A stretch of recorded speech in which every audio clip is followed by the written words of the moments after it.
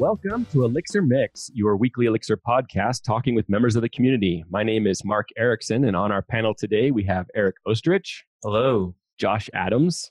Hey. Michael Reese. Currently drawing 150 milliamps. And today we're joined with a special guest, Frank Hunleth. Frank, we're glad to have you back. It's been a long time since you've been on, and you are in a big kind of force in the Elixir community. You are kind of the head of I think you started the Nerves project, and we're glad to have you back on and say hi. So I'm glad to be back. Just to add on that, so Justin Schneck and I we co-authored Nerves. So I did just add to that. I did start it, but Justin came in and really added a lot to the Elixir tooling. This episode is sponsored by Sentry.io. Recently, I came across a great tool for tracking and monitoring problems in my apps. Then I asked them if they wanted to sponsor the show and allow me to share my experience with you. Sentry provides a terrific interface for keeping track of what's going on with my app. It also tracks releases so I can tell if what I deployed makes things better or worse. They give full stack traces and as much information as possible about the situation when the error occurred to help you track down the errors. Plus, one thing I love, you can customize the context provided by Sentry. So, if you're looking for specific information about the request, you can provide it. It automatically scrubs passwords and secure information, and you can customize the scrubbing as well. Finally, it has a user feedback system built in that you can use to get information from your users. Oh, and I also love that they support open source to the point where they actually open sourced Sentry if you want to self-host it. Use the code DevChat at Sentry.io to get 2 months free on Sentry's small plan. That's code DevChat at Sentry.io. We have had both you and Justin on at one time, which was a very early episode of ours. And so I'm glad that we're able to have at least you back. Yes, and I've been very impressed with the things Justin's been doing in terms of speaking and talking about Nerves Hub. We'd love to get some updates on what's going on in the Nerves community. And so why don't we just kind of get a little background for people who may be new to Nerves or are not going to go back and listen to that older episode with you. Just kind of tell us how you got started with Nerves and where did this come from? Right. So where Nerves came from my desire to use the Erlang VM in some projects that I was working on, some embedded projects. So these were pretty low-powered ARM-based systems. And my problem, or the issue that I ran into, was that it looked like it was going to be easy to put Erlang onto the system at the beginning, but then it got harder. So Nerves was the project where I started accumulating all the tooling and the fixes that I had made. I try to contribute things back when I could, but there's a lot of other things outside of Erlang that you need to do to get it running well on an embedded system. And most of the examples out there have been kept internal. So it started there. And then that was Erlang, all Erlang times. And then at some point, Garth Hitchens and Justin Schneck got involved too, and they really loved Elixir. So that I switched to Elixir, and there's been no looking back. So just for full disclosure, Erlang totally works. It totally works. So does LFE. So does all the other Beam languages on Elixir, and I find it a lot of fun to use the other languages. But of course, if you look at most of our code, it will be in Elixir. So one thing I would love to hear a little bit more about, you've probably said this lots of times, but for people who are new to Nerves, what would make an embedded systems programmer want to use the Erlang VM? Yeah, so the Erlang VM has a lot of interesting things going for it. So in the embedded systems world, some of the things that are very important are reliability. A lot of things that are important in other fields. Reliability, there's a lot of concurrency with the sensors, and especially now with IoT stuff, even on these end systems, they're aggregating a lot of internal sensor data and then shipping up to the internet and whatnot. Another aspect that's very comfortable to most embedded programmers is just the whole message passing based programming model, the actor model. So it's not the limitations of the embedded device don't allow programmers to take advantage of it in most languages, but that kind of model for building programs out is something that's familiar. The whole I'm using shared memory and semaphores is something that is well known to be not a great way to build programs on the embedded side, but you do it anyway because that's what you're given. Sometimes the platform just forces you into those situations for performance. So it has a lot of things going for it. What pulled me over was at the time I was working on voice over IP switch, which had a ton of concurrency, and we had to reliability was a big concern. So we looked into different ways of building this out, and this was a C and C++ group. We built our own things, then after the fact, we looked at what Erlang did and what the articles published by Ericsson, and they had such a nicer model for building out their software than what we had, and fixed a lot of issues. So I think that overall, a lot of the marketing, a lot of the attributes of the Erlang VM really resonate with people.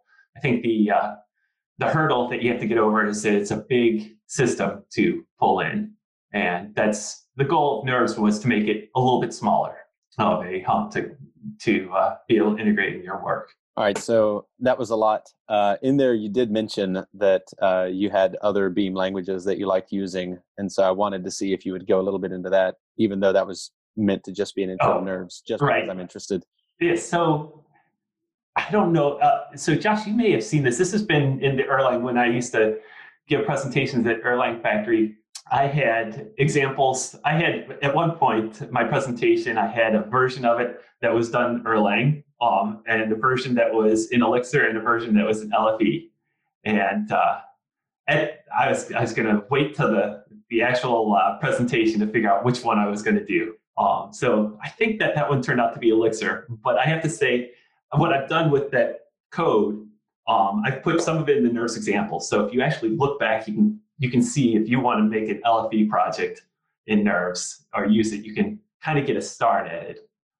So I don't know if I can go into a lot of depth on actually using like LFE in an embedded project, other than to say it's just as fun, right? So fun and different. I can't say that I do this for work or anything, but I like some of the.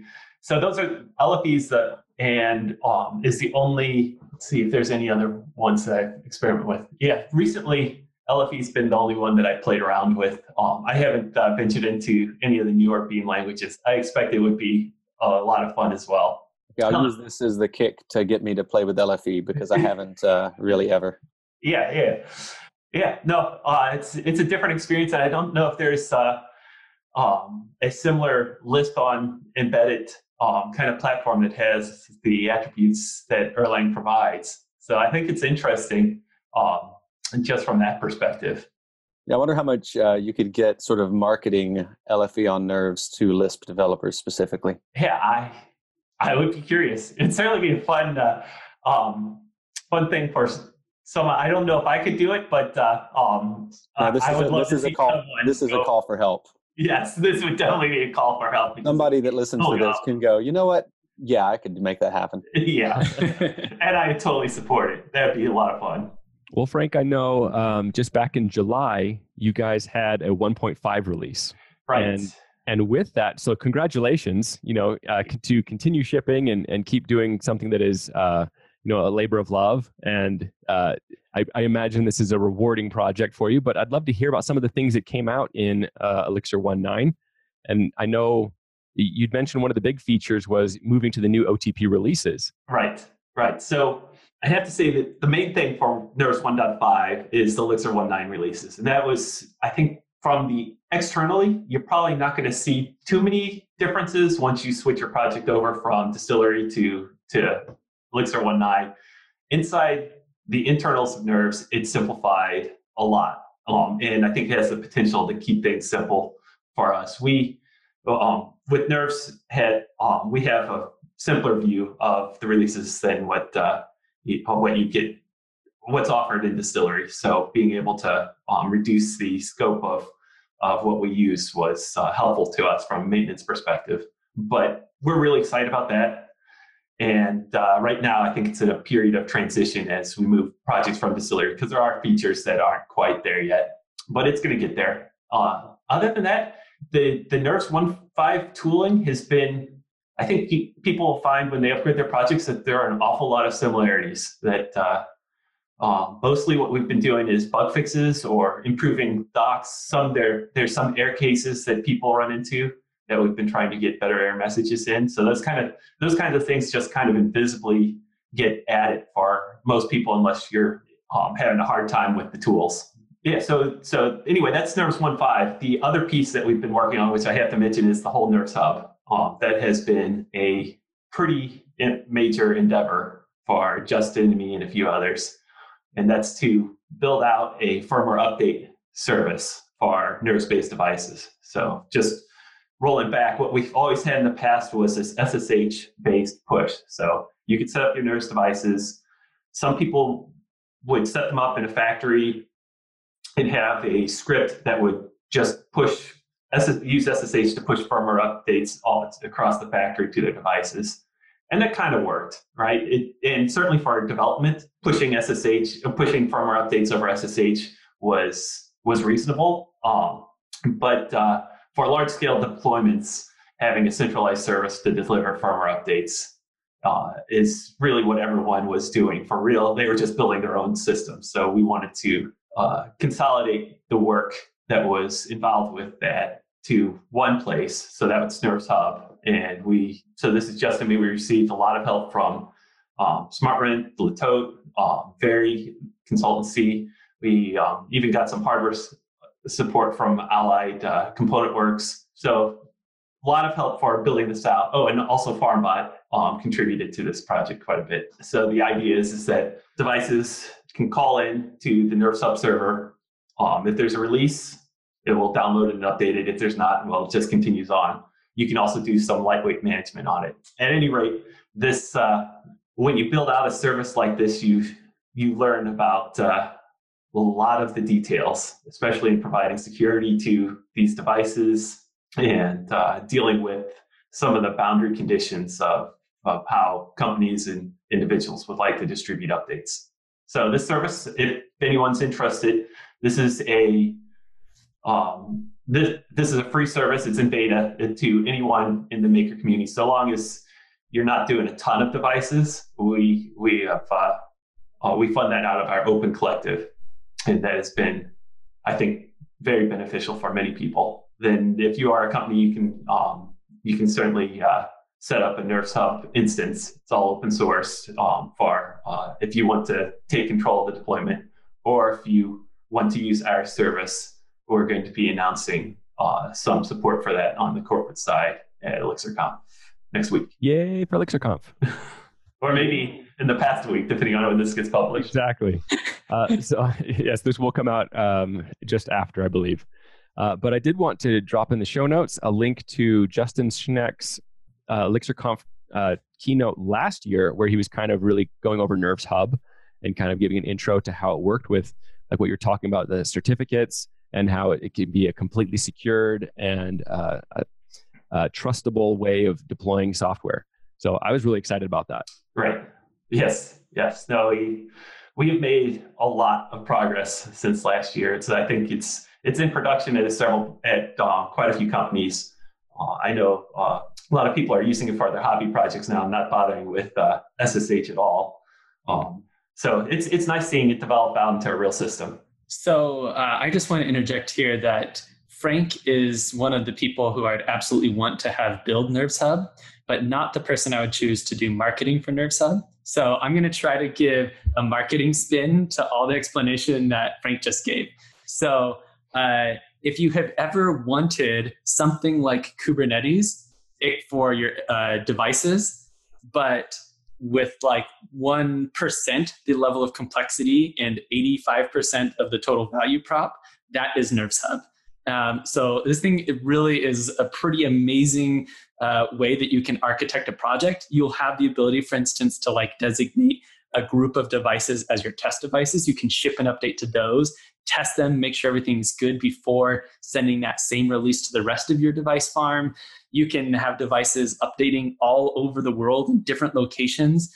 The set of tooling that is available here, I've never seen anything like this in the open source world before, especially around embedded devices. They have traditionally been very closed source. Like as an industry, a lot of embedded device manufacturers like to keep things close to the vest. They like to keep things in-house and proprietary. And it's really amazing that now somebody, if you have an idea, just as a hobby project or an idea for a device that potentially turns into a business, this is a really amazing foundation to build on. And it goes all the way as deep. I'm just going to drop a link to the NERVS key. So this goes all the way down to, hey, can we actually validate that no one else has messed with the bits and bytes that we use to verify the authenticity of a new release? And so there's actually in hardware, like hardware hardened RSA keys that you can attach to your device so that no one can ever mess with the authenticity of that, of your certificate. And you can validate that someone was intending this release for this device. It's pretty, really, truly amazing stuff. The team, has been working on this for over a year. So I just want to say that there's like a whole marketing angle here that Frank will describe as fun or interesting or cool, and is actually like groundbreaking, and it opens up the door for a whole bunch of startups to exist. Awesome. Yes. Please, Michael, please fill in the marketing for me. I super appreciate that. So one of the points that Michael made there was how, making the point that this really is an open source project. And you mentioned a little bit about like some commercial backing or funding that was available, like for having hosting available. I'd love to hear a little bit about kind of what the funding model is that kind of keeps NERVS going and the infrastructure behind it all. All right. So there are a couple places where we get funding. First of all, Justin Schneck, myself, Connor Rigby, we're all paid by our companies to work on NERVS part-time. That helps substantially, as you might imagine. We have an open collective that funds a lot of the hardware that we end up buying. As you imagine, this project has a lot of random hardware pieces that we need to purchase, and it can get a little expensive if we just keep on going over to Micro Center or Adafruit and ordering things. So that helps out tremendously on that. The Open Collective also helps out on paying for the maker, hobbyist, enthusiast users on NERVS Hub. Then the other part of this is there is some corporate backing of NERVS Hub for people who want to use NERVS Hub for their projects. So, for example, SmartRent and Latote. So NERVS Hub is really where the expenses start adding up because it's a service, and some like those companies I just mentioned, they'll use the one that we run, the service we run, and help finance that. Other companies, in particular ones that I've had in the past, will just run instances themselves. Like they don't want to deal with any problems that might not be. They want to have everything under control. That's what it comes down to.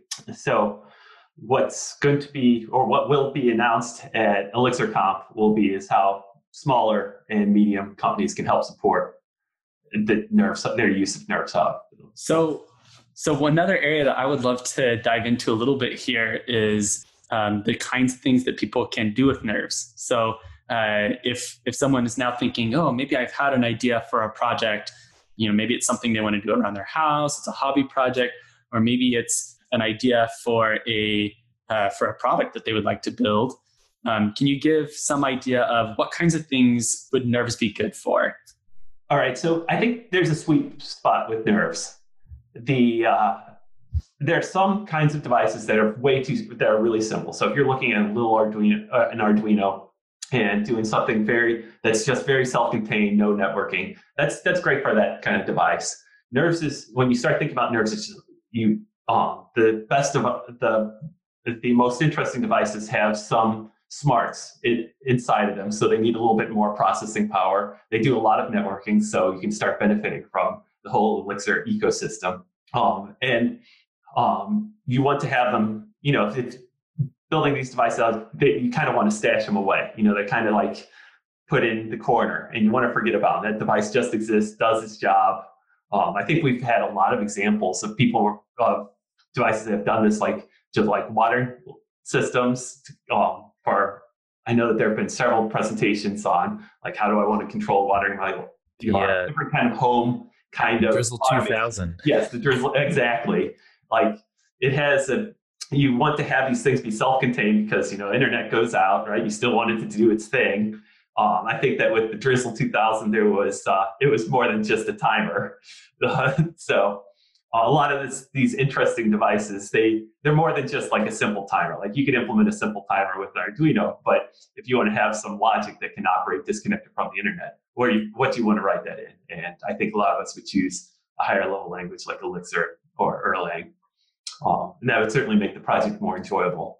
Now, when you get to the whole networking side, I think that's where a lot of the traditional embedded environments kind of start breaking apart, especially for a lot of developers, which is just the whole idea of writing HTTP stacks or having web servers in C and C++. I think, while totally doable, I've done it. I had a medium level of enjoyment on it, but I have to say that my enjoyment from working on that stuff in the Elixir and Beam languages is way, way, way higher.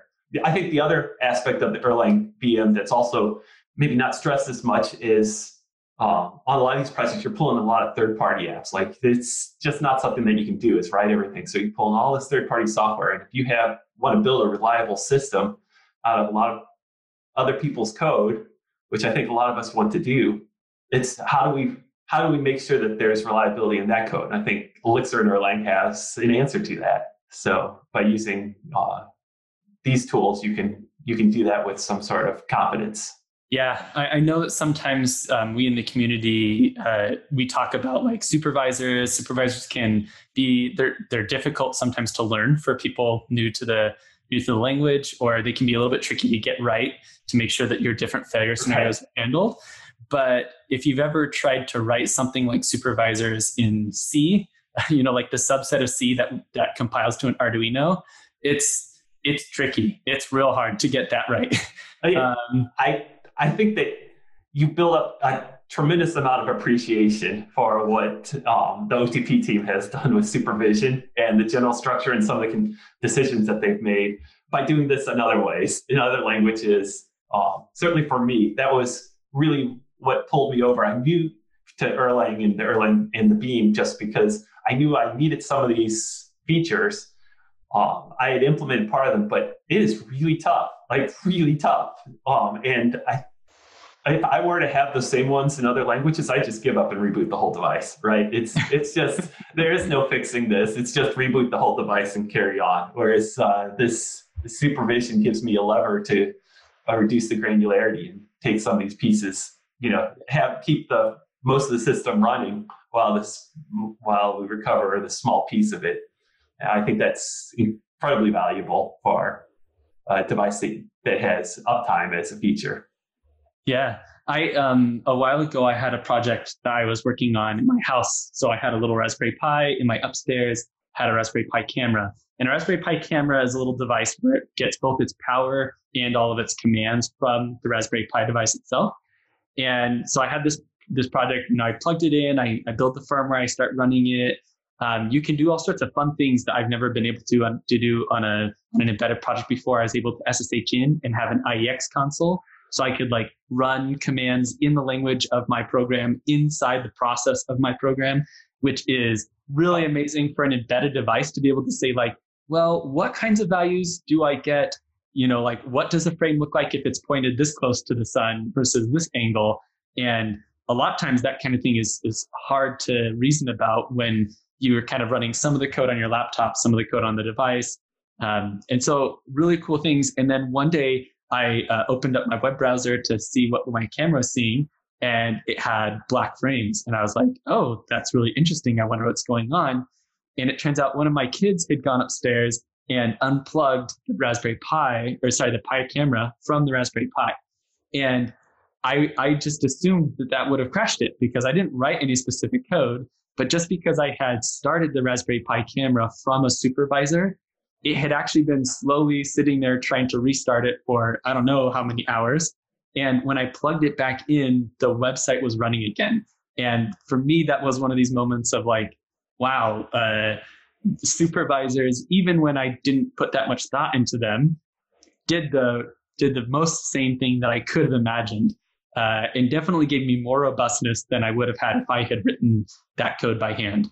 So I think that's, there's a lot of power to leverage there in the underlying VM and the things that it tries to deliver for you that you can add to an embedded project, and it results in something kind of magical. Oh yeah. That experience is so common, and sometimes it's kind of amazing. Some of these devices that I look in the logs, I'm like, what happened here? It's kind of, the typical thing is something happened like over a weekend or sometime where you definitely don't want to work on it. And then, Monday, Tuesday, you look at the logs and you're like, what happened? There are all these restarts and all this, but there was no downtime or people didn't detect any downtime externally or didn't see anything. You're like, wow, this is all these things, all these problems happened and the system worked itself out. And then, next week you try to address why some of those problems happen because you prefer them not to, but it is so nice to not be put on the spot, when something breaks, to have the device try to heal itself. Yeah.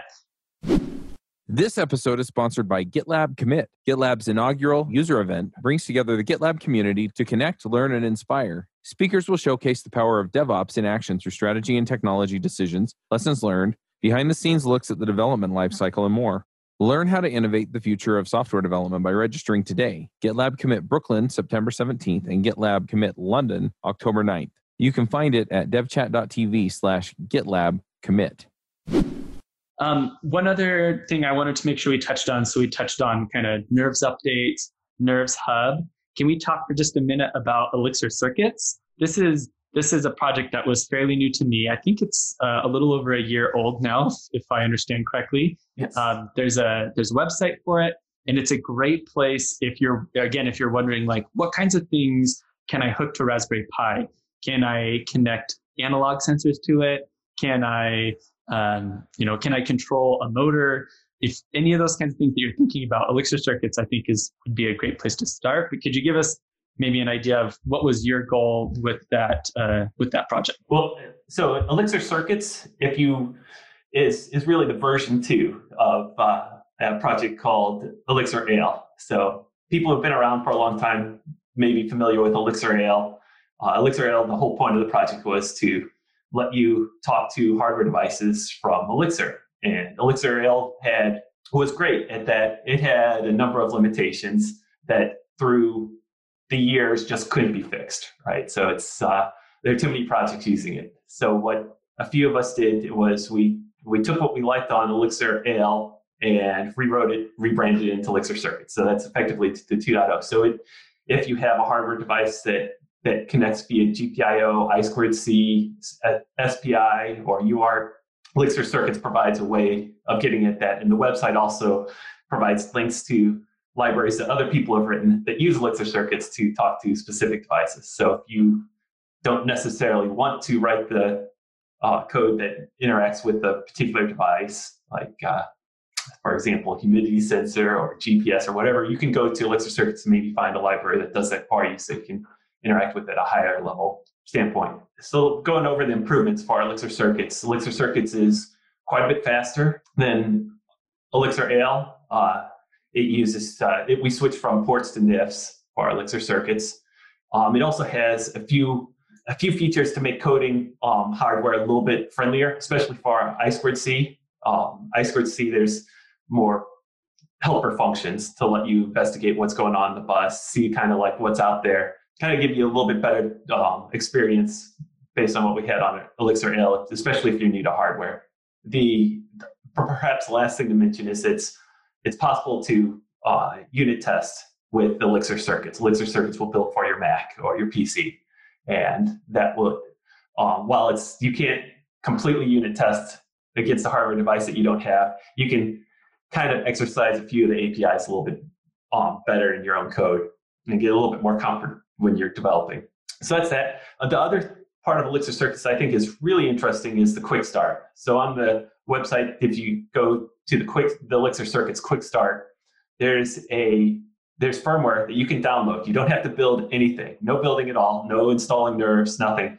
All you do is you download the firmware, you copy it to a micro SD card for for Raspberry Pis, any of the Raspberry Pis, or the BeagleBone set of boards. You copy it there, it boots up, you get an IEX console, and you can type commands to interact with GPIO, I2C, and SPI, play around with it. If you want to copy paste a Elixir module into the IEX prompt, you can do that and kind of just get a feel for how Elixir Circuits works, how Nerves works, feels at when you have it actually running on a device without any of the Nerves set up. Yes, so that was a long time needed.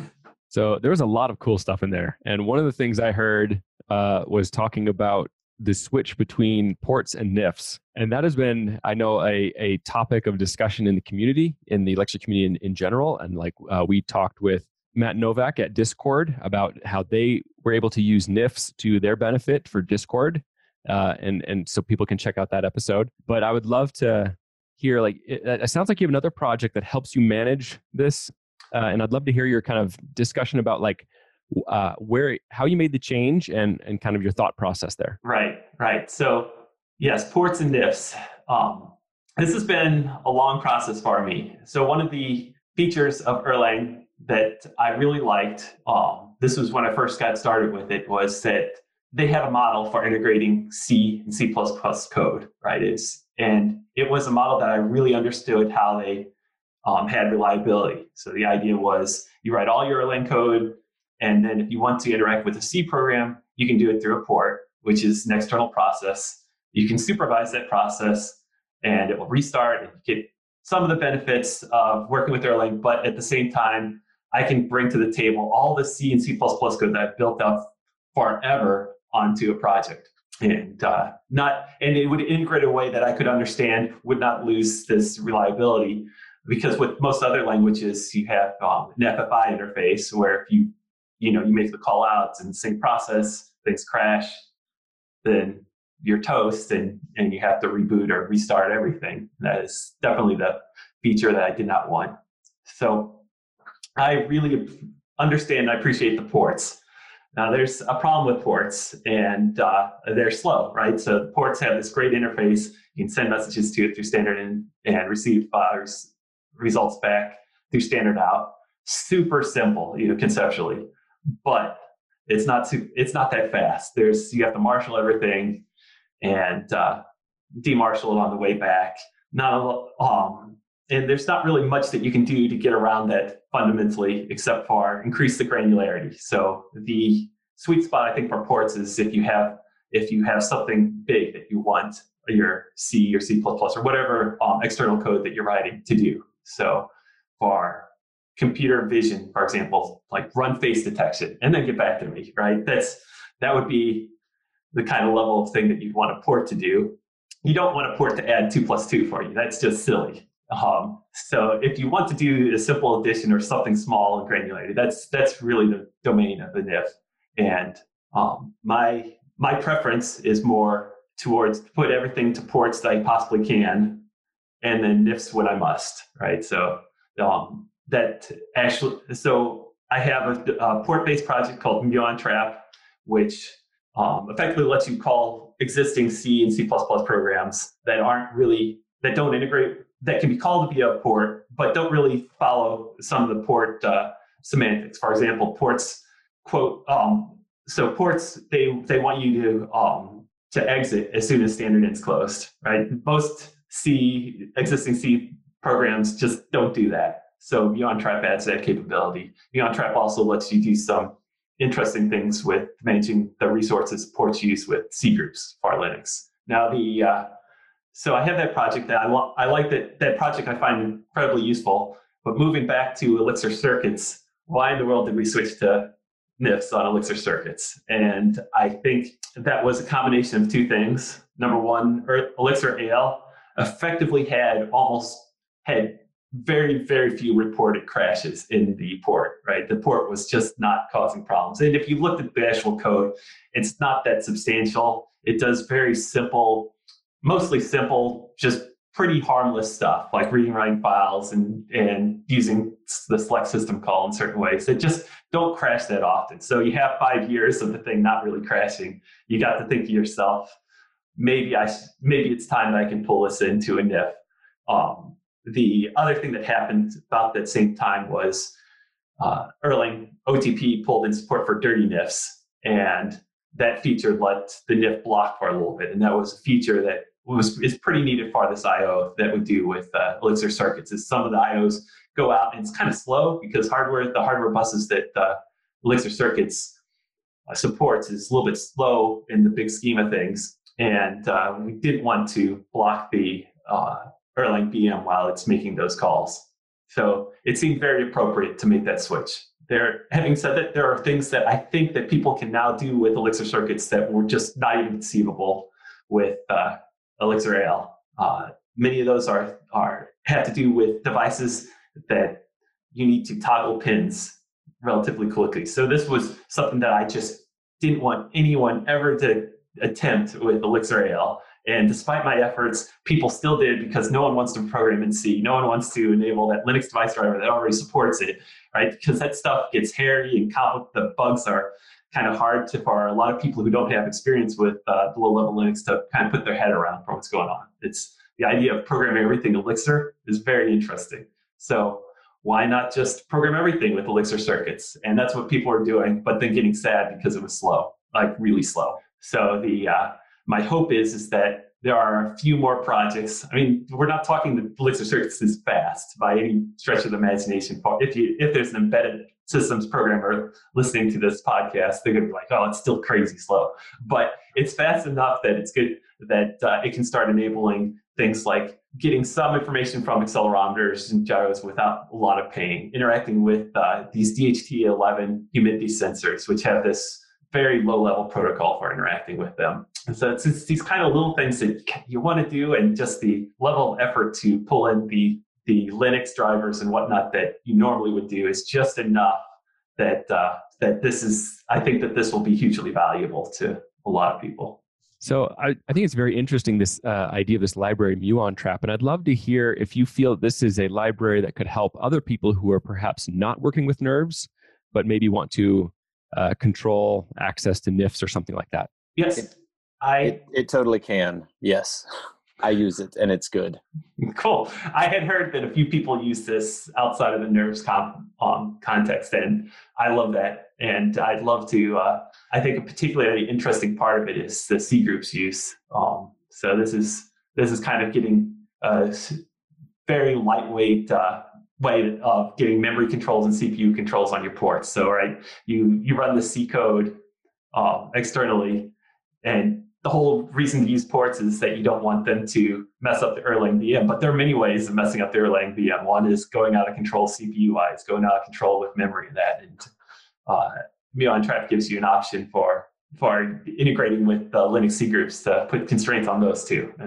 Yeah, I think that's actually it's not something I would have gone to the effort of doing, but it was obviously a thing you ought to do. Like, you need not to use up all the scheduler CPU and have it swapping. Right. And so the other thing, which kind of kills me a little bit, is a lot of these C programs, they like to spawn child processes. And right, if you have something that spawns just lots of child processes and you have it on for a really long time, and that program doesn't keep good track of them. And maybe this is more of an embedded device thing. Like, sometimes I log into the device, I run PS, and I get this laundry list of processes that are just running. I got my poor little embedded device, which is already resource starved, and now I have like 100 of these processes, which are totally useless. And I don't know what they're doing. They're kind of just sitting there idle, but I don't like it. So the C groups lets you track those children, even if the programs that you're running do evil stuff like demonize, which is disassociating the children from itself. Linux is good with keeping track of those PIDs. Now, this is not something unique to Muon Trap. Systemd does this too. Docker certainly can contain all this stuff, but it's really nice to have it for me in this lightweight package. So how does this compare? So I've used, I only ever need to launch like single commands, like pretty much ImageMagick. So I've used Porcelain for that. Like, is Muon Trap something I could use instead, or is it more geared towards the daemon stuff? So the intention for me is more towards the daemon, the long-running processes, right? So it doesn't support some nice features that Porcelain has. Like, if you want to interact with your program a lot, you're going to not be happy with MuonTrap. MuonTrap is more, I have this, somebody gave me this this big C or C++ server, and I know I need to run it in parallel because it handles some important service that I interact with internally. And at the beginning of my Elixir program, I'm going to supervise it because, it might crash or something like that, and then interact with it through, maybe it has a socket or some other way of interfacing to it that's not through standard in, standard out. I think my view of Porcelain is that it makes these one-off commands is very nice and easy.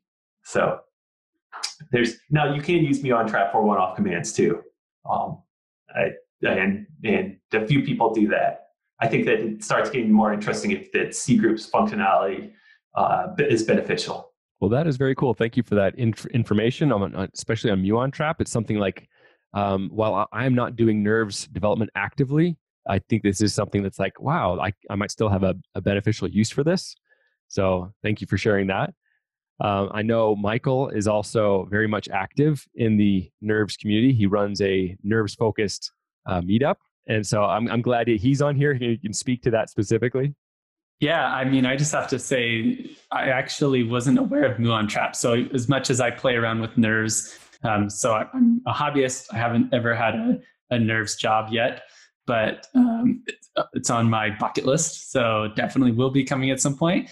But I actually think MuonTrap would have been an awesome tool for me in some cases when deploying server-side code, because there are times that I'm interacting with some sort of C program where I want to delegate the number crunching part of it, or maybe it's something that's it's an optimized data structure like a Patricia tree or something like that. And if I wanted to implement that in another language, but again give it memory constraints and things along those lines, that's a pretty amazing project. And again, it feels like Frank somehow keeps hitting this sweet spot of, there's so many times that I've heard people say, oh, why do we need Kubernetes? Actually, Elixir gives us like a really amazing control plane. And I can kind of imagine myself building a system where Elixir is actually starting a bunch of things with MuonTrap and monitoring them and making sure that they're healthy and not exceeding certain limits. So it's a pretty amazing set of tools. Another thing that I would love to hear a little bit about from Frank is the Grisp board. So I know a little bit. Grisp is it's a totally separate project. It's part of the idea of it is that you can just kind of write Erlang directly for this hardware. You don't need a Linux operating system there at all. But the Grisp 2 board, I think, also does support Nerves. So you can have a Linux operating system and kind of the normal Nerves packaging. I'm sure I'm wrong on some of these details. Frank, can you give us a little more idea of what that project is? Yeah, so Grisp is a very similar project to Nerves in some extent. Its focus is Erlang. Now, they run the Erlang VM on embedded hardware. They have their own particular board, the Grisp version 1 board, and all their tooling is for that board. And their also approaches is to not use Linux, like you mentioned, to use RTEMs. So their code runs very close to the actual hardware, which is pretty interesting. Now, what the Grisp 1, the current Grisp board, uses a microcontroller, and it's just a little bit too small to run Nerves on. But Grisp 2, which was posted on Kickstarter a few months ago, and it was a successful Kickstarter, so it's funded. Now the Grisp 2 is in production, or is being built out right now.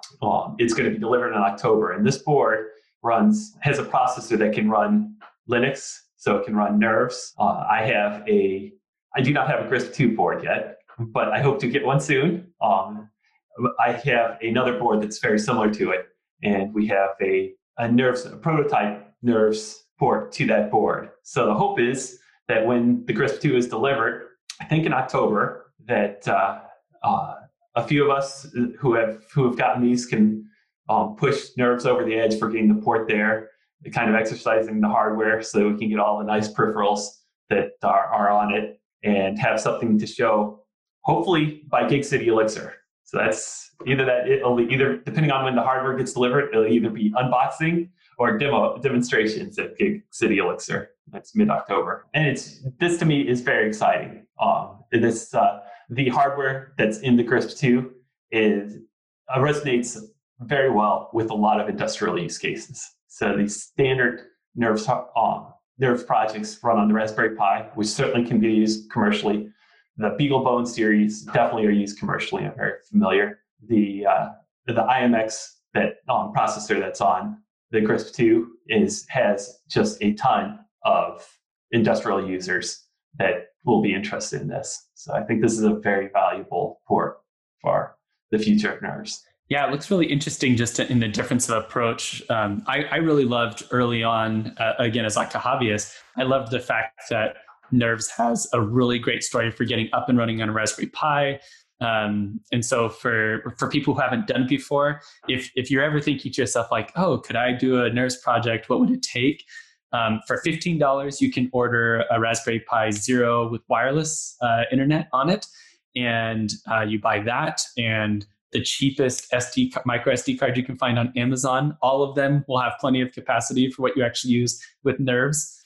Typical Nerves bundle ends up being like 35 megabytes. So you definitely will not run out of space.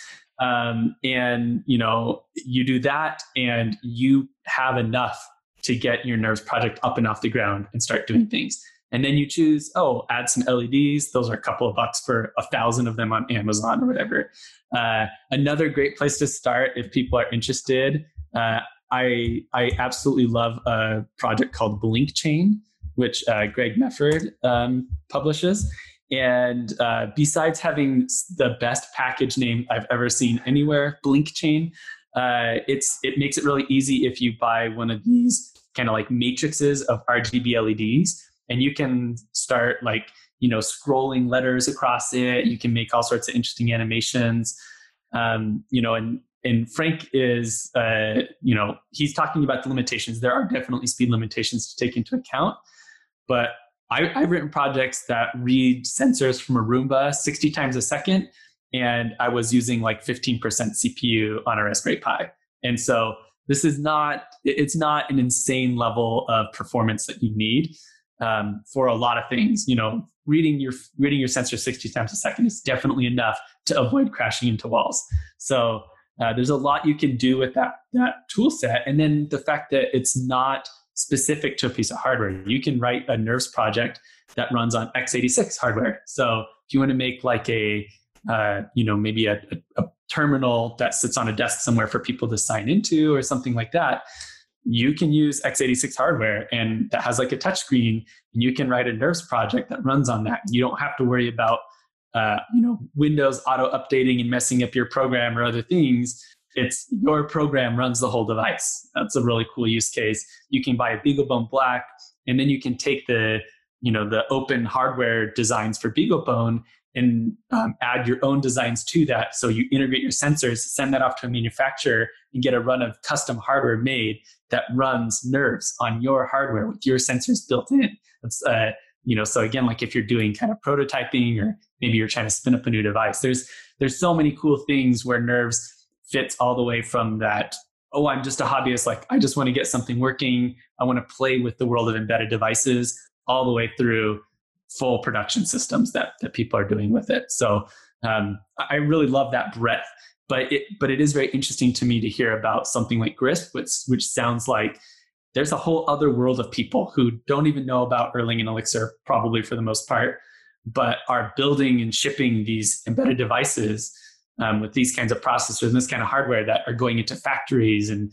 distilleries and who knows what kind of places that I've never been, and I don't know anything about their world. And maybe this helps to bridge these two communities closer together a little. Oh yeah, I really hope so. I believe so.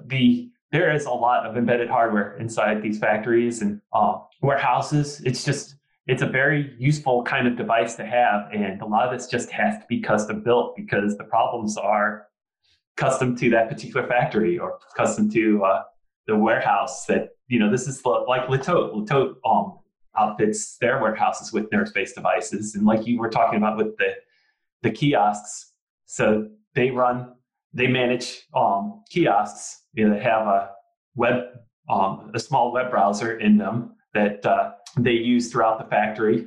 That's the firmware updates are all done through Nerves Hub. So when they have some new low-level piece of hardware that they want to attach, like some new scanner for their equipment or some other actuator that they need to plug in, they'll send out a firmware update, have someone plug it into their Raspberry Pi or their x86 kiosk computer, and then it'll just work. This is they found this to be a very useful way of managing their devices, as opposed to having like a custom, like a Raspbian or Debian distribution that's not quite as managed at the bit per bit level.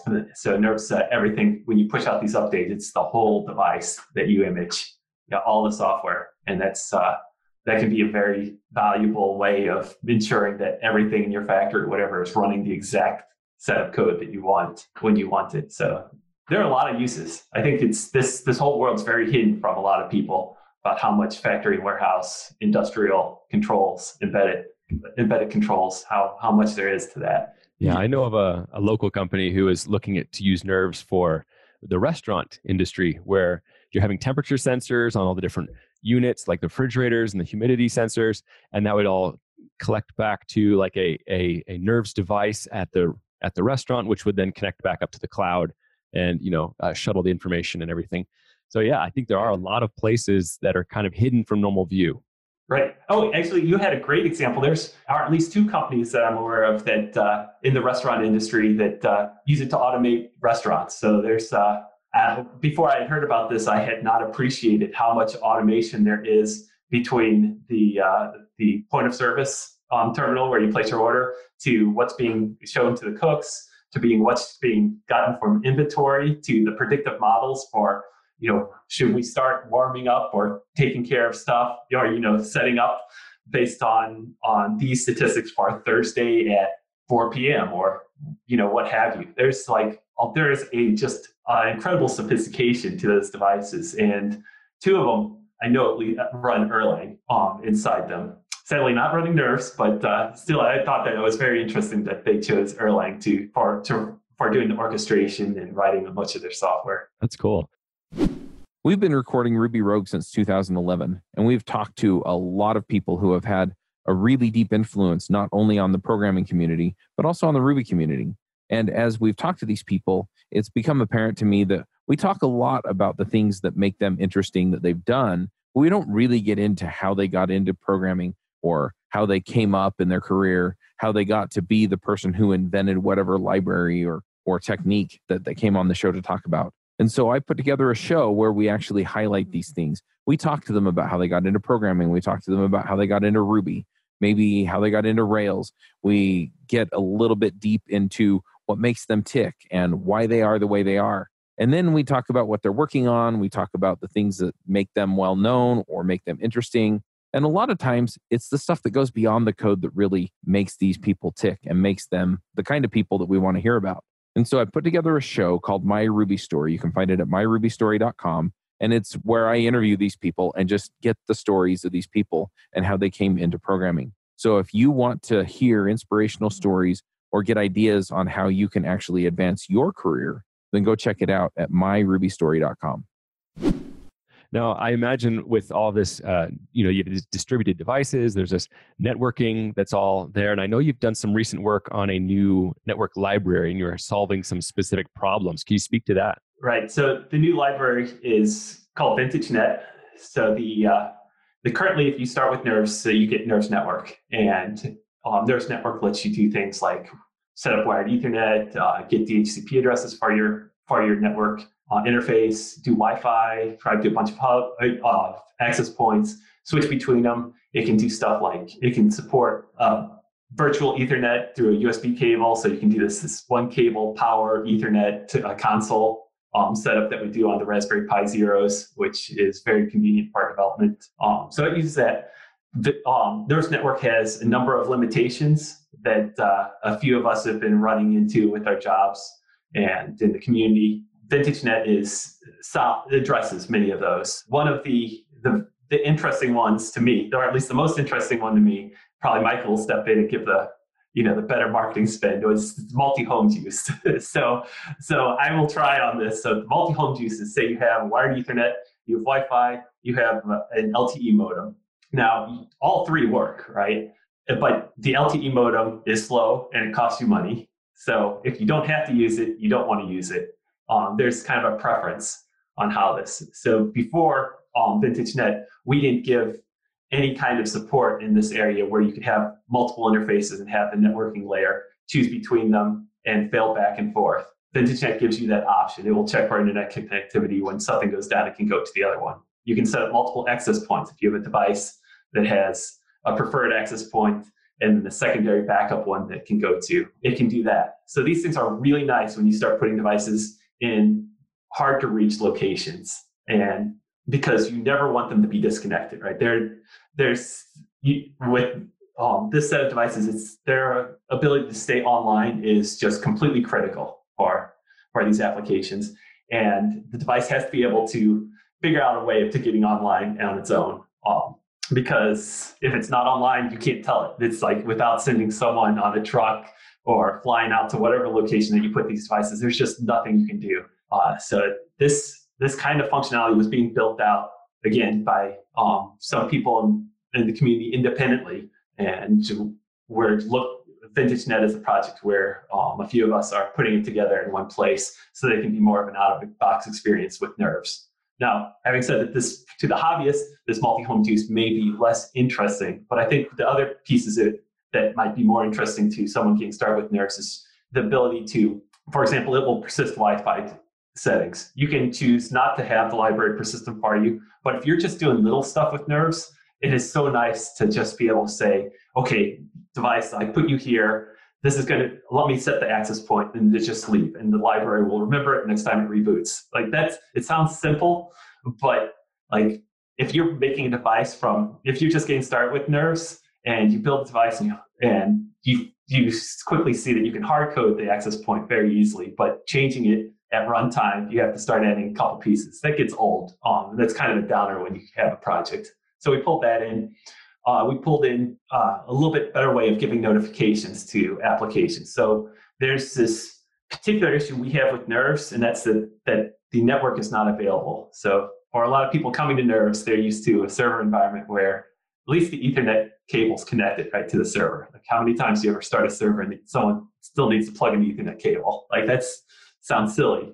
But for our nerves device, that happens a lot. And the cable gets disconnected.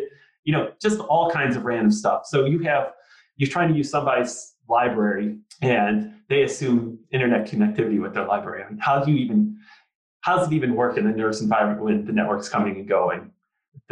So you have to write some glue code unless you control this library to tell when the networking's there and not. And that was, I don't want to say it's hard, but it's a decent amount of thinking that you have to do to get something that should be simple. So we have some help with that in there. And then the other piece that we're hoping this helps out is that we took the strategy with Nerves Network to build out a lot of networking logic in Elixir, which seemed great at the time, except when you want to add some new kind of networking technology and you're coming from an embedded Linux world that already has the programs built out. We didn't give a way of just pulling in, the ability to just call those programs. So say you have an LTE modem that the manufacturer just gives you scripts and just tells you to run this, right? It would be great if that were integrated with the overall networking stack so that everything could be managed in the same place. That doesn't exist with Nerves Network. What people do is just have a completely separate LTE library to manage that. And we're hoping to bring this in so that these higher level kinds of ideas, like being able to notify applications that don't know about networking when their things are available, these new technologies can do that because the framework supports it. And for the routing, the failback, the VintageNet can handle that failback because that's a global thing. The routing tables for that particular feature need to be managed globally. So having these other networking technologies be able to hook into that is very beneficial. So VintageNet is currently under development. If you don't mind the bleeding edge, it totally works. But if you don't want to get burnt, maybe give us a little bit more time. We're building up documentation. We have examples. It is There's a vintage net example, which replaces what you get by default. So the Nerf's new project generators generate things that use Nerf networking, which you obviously can't use if you're using vintage net. They don't work together. So you have to do a little bit more work on your own. But it's definitely something to look into, especially if you're working on a product that has this multi-home use case, because doing that case is very difficult to support with Nerf's network. I want to put a Raspberry Pi on a pole on my property, and I don't want to ever climb that pole again. Yep, absolutely. You built the feature for that. Yes. So, got to have a squirrel-proof cage and everything. Yeah, no, I mean, it's serious. No one wants to go fetch and hit the reboot button on these devices. So Nerf's Hub has a remote reboot. So long as the device can connect to the network, you can actually, if you enable it, you can press a button in Nerf's Hub to reboot it. Sometimes that gets you out of trouble. There's actually another feature that I did that I think is really super cool. It's not a Nerf specific thing, but we exposed it. It's called the RAM oops logger. I'll have to supply a link. So the idea is that you have this, you can get your log messages back from a previous reboot. So something goes wrong on your Nerf device on this pole. It has no network, no way of telling you anything. It reboots and you're like, what happened? How do I get this? Well, this feature called the RAM oops logger, and there's a Elixir package for doing this, and you can actually look to see what the log was before it rebooted. It looks at old DRAM. So when you reboot, you normally think that all DRAM gets wiped. Well, that is not true. It actually reserves a particular place in memory for your logs. The Elixir logger, you can be routed to go there and looks at this place in memory. The DRAM cells haven't faded because the way DRAM works is if you unplug it, will eventually fade. It's not persistent. But when you reboot, it won't have faded. And if you don't reboot if you lose power if power glitches, just for a short minute, most likely the cells will be there. So it can recover those. And it even does neat things like if the power glitches for a fraction of a second, so a couple of the bits, you lose a couple of the bits, it has error correction codes that recovers what's there. So I have never seen it recover perfectly, but you can still read the logs, and you feel super cool when you can see these logs, and they're kind of in this, the TV hacker style where they look corrupt, but you can actually read them and get some information what was wrong. Yeah, so is it a requirement that you wear a black leather jacket while doing this? Absolutely. That is a super cool hardware hack. Yeah, so this is totally a Linux thing. I can't take any credit for it, but it's one of these really neat gems that Linux has and that we expose. So I just love so much this world of nerves, and in AWS, I've literally never wondered whether a mouse is going to chew through the power or networking cable of my server, right? There's all these problems that don't exist. But I was talking to a friend recently, and so his company builds a product where they install some cameras in a car service center, and they take pictures of cars as they're coming in and as they're going out, and they use license plate matching to figure out that if somebody calls in and says, hey, I got a dent in my car while it was at your service station, they can check, oh yeah, was the dent there when it came in? Was the dent there when it left? Kind of thing. And so he's telling me about all the tooling. I mean, they have, years of work into tooling around making sure that things don't go down, that things can recover. What happens if, they're using whatever ISP that service center is using, but lots of people use really bad ISPs, and they can't just tell all their customers to get good ISPs. And so he's talking about the same problem, that sometimes the network goes down, and while the network's down, they can't do anything for that customer. And I was thinking, wow, it'd be really amazing if he could have a 2G chip, right? So if anyone hasn't used these before, you can actually get these little 2G modems. They go over a bunch of cell network stuff. 2G actually has crazy, crazy range, and all the hardware is still sitting there installed from back when we all had flip phones. But the bandwidth is terrible, and most of the time you don't want to use it. Well, with VintageNet, what if you could basically say, hey, always be streaming things back up to the cloud and doing your analysis, but if ever it goes down, let things buffer up for a little while, keep some small history locally, and now just connect to 2G to give status updates. And you can you can give an update on what's happening in the garage, even if you can't be streaming live video back to your servers or back to a user somewhere.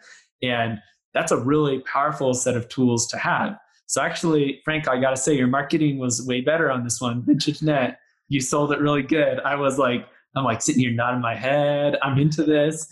But again, I just think I just can't encourage people enough. If you've never done anything in the embedded space, just get a Raspberry Pi Zero, get a couple of LEDs, maybe get a beeper or some buttons or whatever kind of peripherals you're interested in, humidity, temperature, whatever sensors you're thinking about, and just start playing, because it will cause you to think differently about programming, right? We talk about that a lot in terms of learning a new language. The same thing is true about learning the difference between writing a program where you're going to stick it on the top of a 50-foot pole that you never want to climb again, or I had one that was in my garden, and I was trying to measure soil moisture and soil temperature, and so it turned out I was trying to do all these controlled experiments so that I could outgrow my wife, but she completely demolished me. All of my plants died. There's more to growing plants than technology, it turns out. But it was amazingly fun and is totally causing me to write different kinds of code when I do deploy to AWS or whatever normal day-to-day job that I have.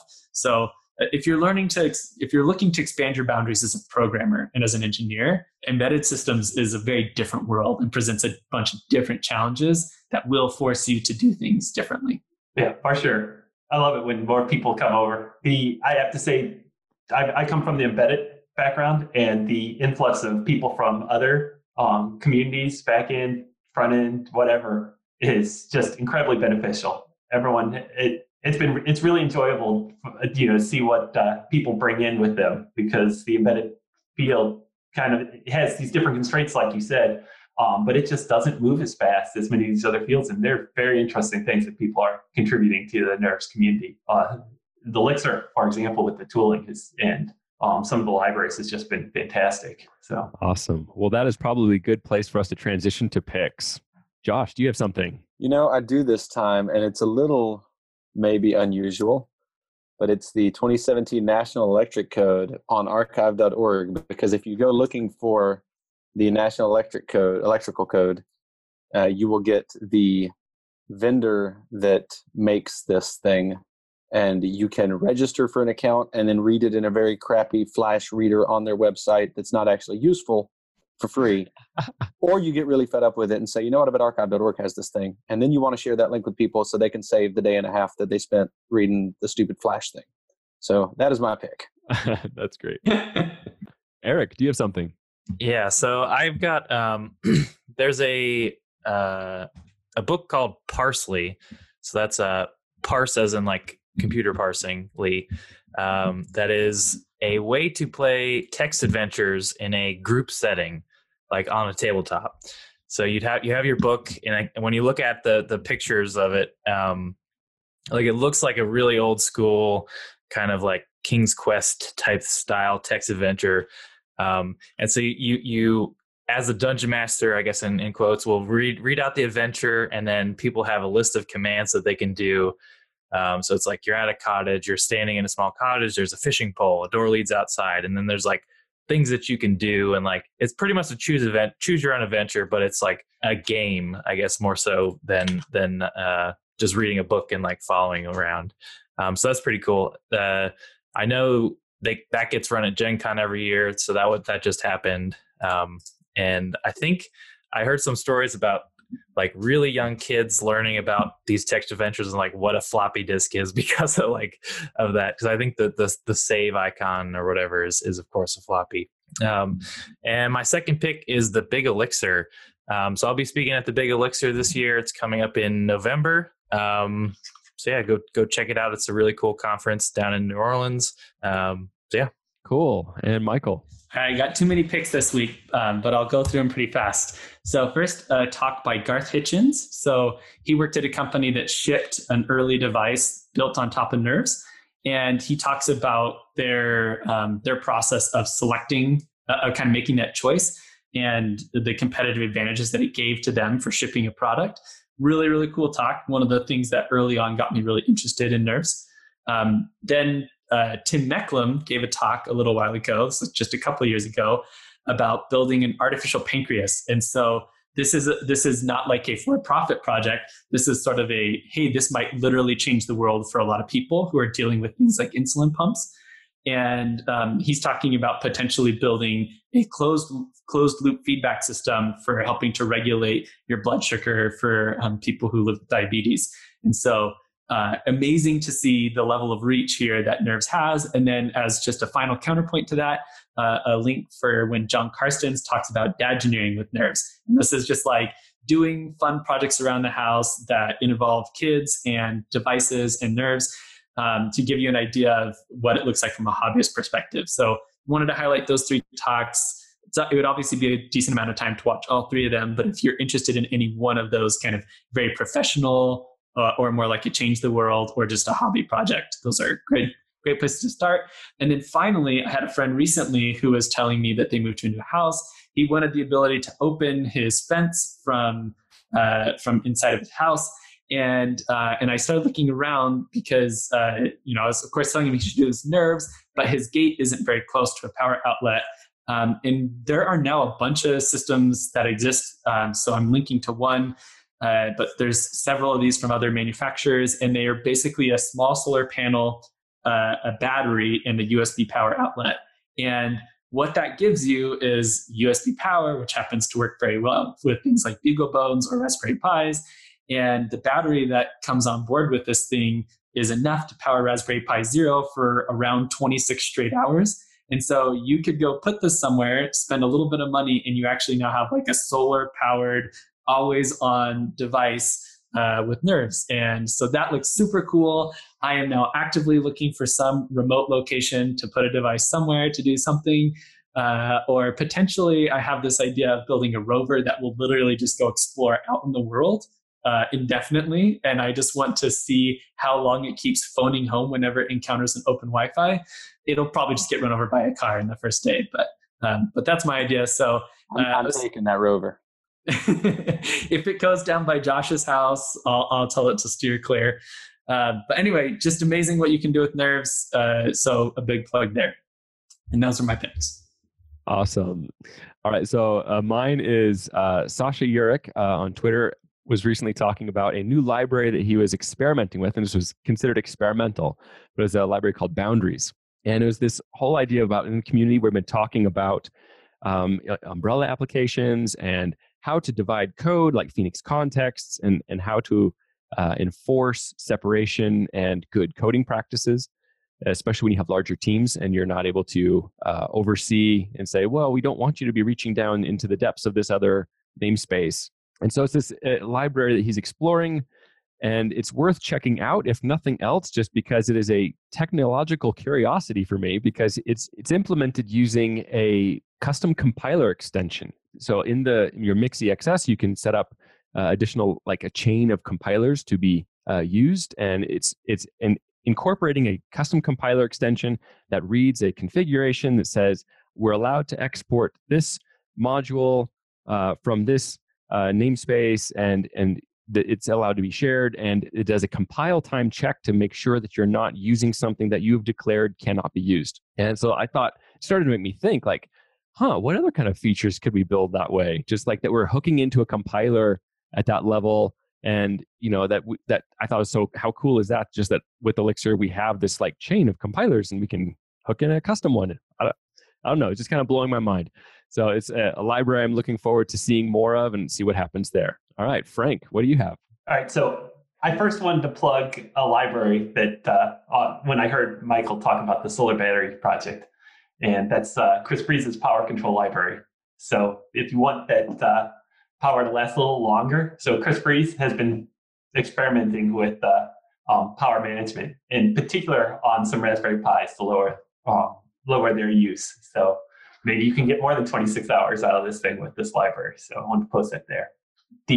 So getting to my pick is this book called Programming Boot Sector Games. So I'm currently reading through it, and this book is just a crazy amount of fun for me.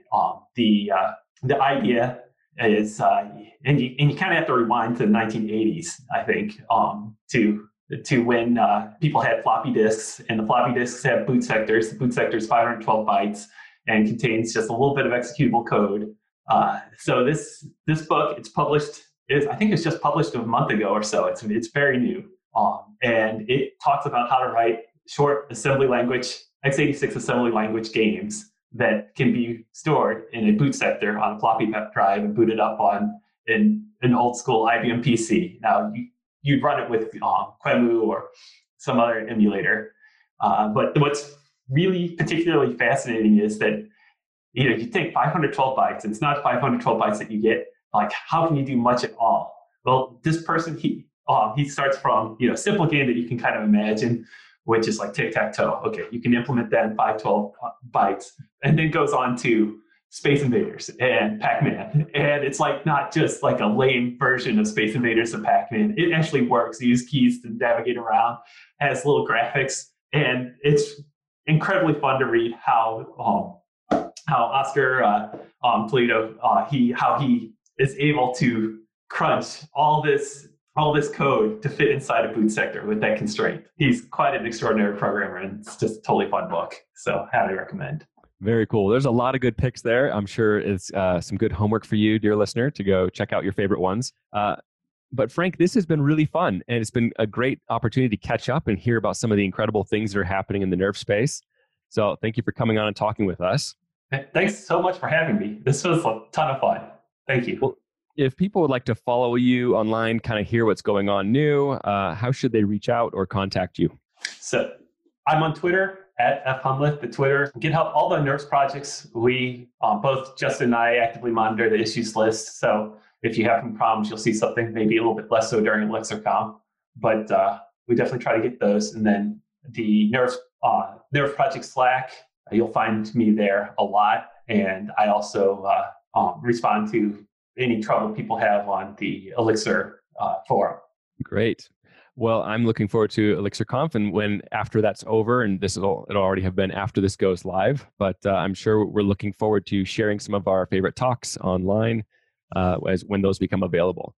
Well, that's it for today. Thank you for listening, and we hope you'll join us next week on Elixir Mix.